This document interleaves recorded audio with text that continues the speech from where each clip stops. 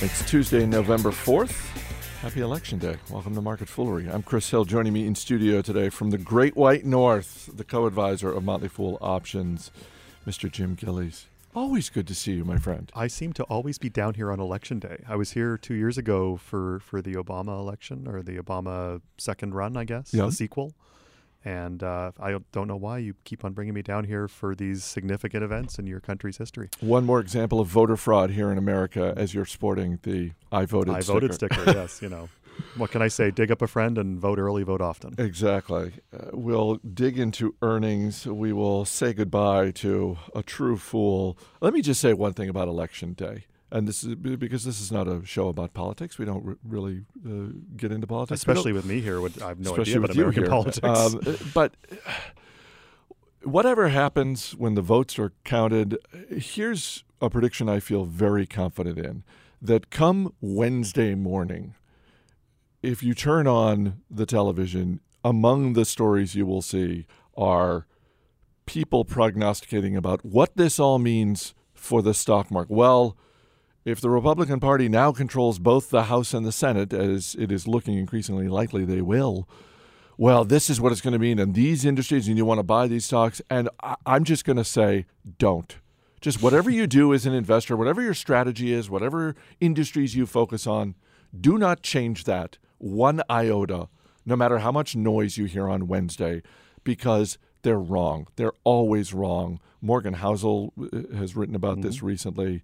So just pay them no mind. If ever you're going to ignore the noise, Wednesday is the day to do it. Always ignoring the noise is good. Sometimes it's hard, but I'm saying in this case in particular, because they sound especially convincing. Well, look, this is what it's going to mean for these, and it never plays out that way. So just whatever you're doing as an investor, just keep on doing that. Yep. Let's get to earnings from Alibaba. Their first quarterly earnings report as a public company. Revenue up 54%. They grew their mobile user base. They've got somewhere in the neighborhood of 220 million monthly active users on mobile. Stock up a couple of percent. First earnings report out of the gate. They seem to have done well. It looks like they came in line with the lofty expectations. I don't think that's overstating the case. They said gross merchandise volume up 49%, which and accelerating, that's a measure of everything that's sold through their system. Their active buyers was up 52%. There was some concerns over their profitability. I see their EBITDA margins were down about 400 basis points, and I was watching CNBC this morning while I was ironing my shirt. So they had one of the vice chairman on, a gentleman fairly high up in the food chain there, and was talking about reinvesting all of their profits, or reinvesting profits for new growth avenues. So I think that probably spooked a few cries of, "Oh my goodness, it's Amazon." There's certainly some apt comparisons there, but overall it looked like a spectacular quarter. But I think you need a spectacular quarter for a pretty spectacular valuation on the stock. So look, I think it's up a couple percent. Are you at all either surprised or perturbed? Maybe not perturbed. I'm often perturbed. Are you surprised that Alibaba, as it stands right now as a public company, is larger than Walmart? Yes. That's just I know they're both in the retail industry by and large, but Walmart has a few costs that Alibaba doesn't have. I guess that's it, isn't it? Yes. I think with Alibaba, there's a lot of enthusiasm, and I mean, what I don't know about market participant enthusiasm would fill a rather large library.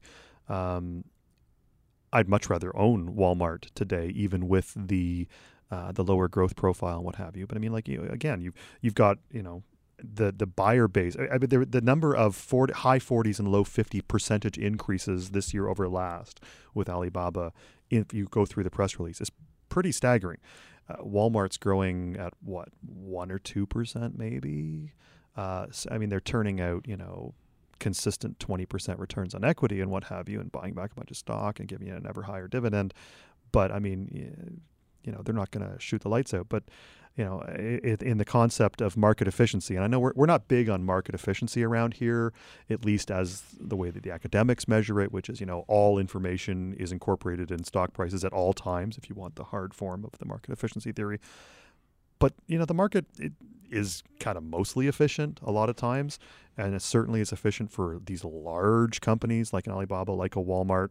So, Alibaba is trading, right now they're trading at 36 times next year's EBITDA. They're trading at 44 times next year's earnings. That's not cheap. And Walmart's trading at, considerably less. I love the fact that part of the story for Alibaba today is because as investors, we like to look ahead.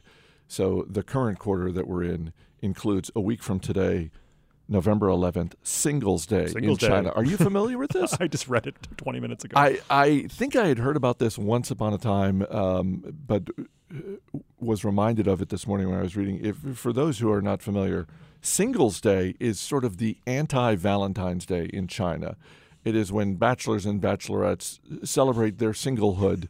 And apparently they do that among other ways. It sounds like it did not start out that way, but it has evolved into the biggest single day of online shopping in China. So November 11th is essentially Black Friday and Cyber Monday rolled into one, and even bigger than that.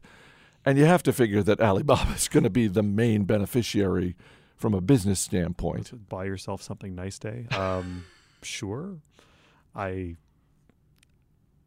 have no comment on Singles Day. I also thought it was kind of humorous when I read it. Of course, November 11th is a little bit more of a somber holiday in North America here. Yes. But, it'll be interesting to see what happens with Alibaba.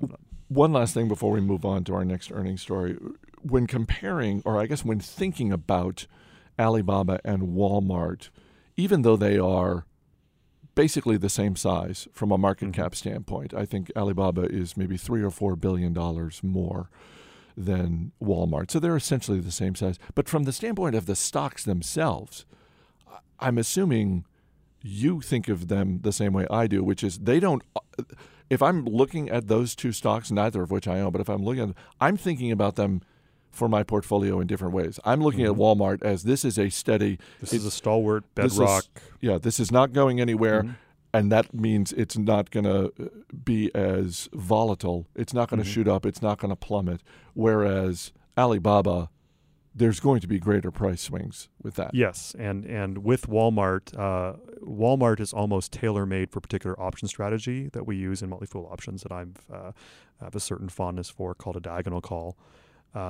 Whereas with Alibaba, I think, we could wake up a year from now and it's a $200 stock or it's a $50 stock, and I would be equally unsurprised by either. And so I'm probably not going to play that with options. I actually have some exposure personally because I own Yahoo shares, and all I'm doing is really hoping Marissa Mayer, the CEO at Yahoo, who I think has done a fantastic job since she took over a couple of years ago, I'm really hoping she's looking for they own about 14% of Alibaba, really hoping she's looking for some near-term tax-free exit strategies for the remaining shares, because it makes me a little bit nervous, frankly. For the second quarter in a row, Herbalife's profits came in lower than expected. In the case of this quarter, profits fell more than 90%. There were a lot of one-time charges, but holy cow. This stock is getting absolutely whacked today. Down 17% at last look. And you seem utterly unsurprised. I think the happiest guy in the room is probably Bill Ackman. Bill Ackman, activist investor who was very public with his short. Calling it a Ponzi scheme and it's a zero. And I might take issue with that, but mainly because, they don't usually. At the time he said that, I think it was a debt-free, cash-gushing business. What's interesting is the business seems to be degrading. As you said, this is a second whiffed earnings report in a row. What I find very interesting is they miss their own guidance. So I don't like companies giving guidance anyway, but if you're going to give guidance, you better make your own bloody guidance. And they whiffed on it badly. I think revenue was up about 3 or 4%, and they had publicly guided to 9 to 11%. And what's been interesting is they cut their dividend a year ago. So this was you could at least make a dividend because they are a cash gushing business, or at least they still are, I guess. But they'd cut their dividend to zero in the wake of the Ackman attack, and they've been going on a big leverage buyback, buying back their own shares, which should, in theory, raise their earnings, right? I mean, because you've got less shares to spread your profits over, and now they're missing on their earnings after. I mean, they bought back about 20% of their shares, I think. And of course now they have some debt going on. It's like, guys, you might want to just stick to your business, and as much as you can, tune out the Ackman of the world, and just kind of, because I'm a little bit worried that they've kind of lost sight of their business and they're worrying about fighting off Ackman, and that concerns me, frankly. Is missing your own earnings guidance about the dumbest thing a company's management can do? Just don't give just don't give it. There's lots of companies out there who say we do not give guidance on anything. And then there's a bunch of companies that'll tell you how much they're going to have in gross margin, how much they're going to have in SG&A, and that sort of thing. It's just like, you just look silly when you are so specific and then you whiff on it. And just like, the stock market will figure it out. The cadre of high-paid analysts on Wall Street will have to do their own work rather than being spoon-fed. And, just don't do it. Year to date, up to yesterday, shares of Herbalife were down 29%. As you mentioned, it's more now. Yeah, down another 17%. By the time the market closes today, it could be even more than that. For someone who is looking at this thinking, well, it sure is a cheap stock now. Is it? The business seems to be degrading. That's my concern. The business seems to be degrading. They're America's So no matter how cheap a stock looks from a valuation standpoint, if the business is degrading, that's enough for you to say, no thanks. It's enough for me to give pause and dig in and see if I really think the business is degrading. It's a value. Is this a value trap, for example? Somewhere Uncle Joe Mager is grinning as I say that. But I mean, is Herbalife a value trap? Is, I think, a question you should be looking at, because I think what I call the cult of the value investor, and I am a card-carrying member, we will often hold on to things with the refrain, well, it's so cheap. And then it'll get cheaper. It's like, well, but I'm not going to sell now because it's so cheap. And then it falls another 5-10%. You say, oh, it's so cheap. And, by the time you've finished doing your, lobster in the slowly warming pot routine, you're down 50%. You're wondering what happened. And so I'm a little again, I've not looked terribly hard at Herbalife, but based on the fact that they have had these kind of successive bad quarters in a row and some of their financial metrics are starting to degrade, I would be a little bit cautious to say, is this a value trap or not? A couple of housekeeping notes before we get to our final earnings story. Yesterday on Market Foolery, we were talking about Starbucks, and I hypothesized that the holiday blend of coffee that they sell is probably just the same as the Thanksgiving blend that's being sold right now. They're just the Arbor Day blend. The Arbor Day blend. And as soon as we finished taping, Ann Henry, who was behind the glass making all the tech work, said, no, they're very different. Ann had worked at Starbucks in a previous life, and so she assured me that they are, in fact, different blends. So there's that. You got to say a goodbye to, as I said, a true fool, and that is Tom Magliozzi, who, for anyone who ever listened to the radio show Car Talk, knows that Tom and Ray, self-identified as Click and Clack, the Tappet brothers, were not just amazing at being talk radio hosts. They were, I believe, transcendent.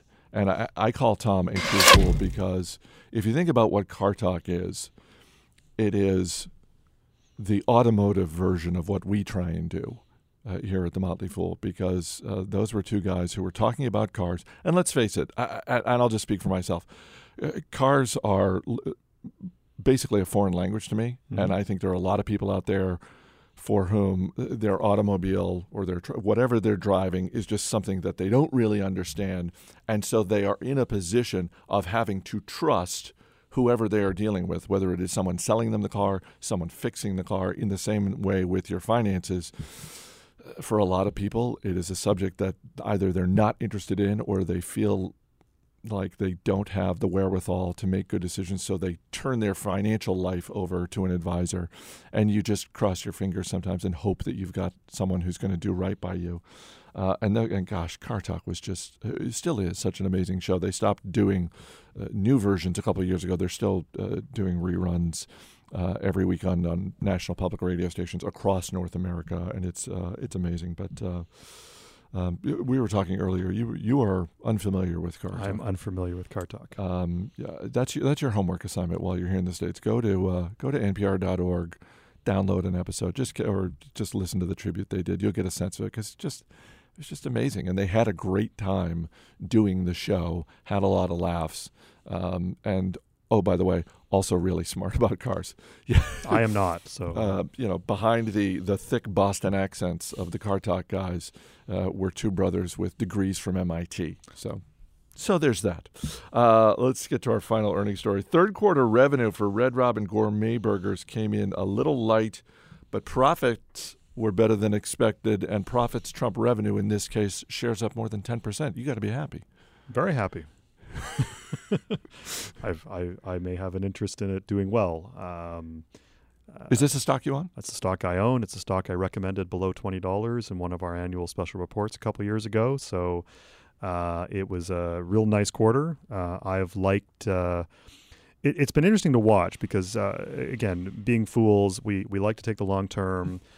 We like to say don't worry about the quarter to quarter shifts, but get a sense of the longer term business story, and we like a leadership team that respects their shareholders' equity, that respects the business and what's going on. And so this has been a really interesting story to have watched, frankly, for the last, I think, about almost 4 years now.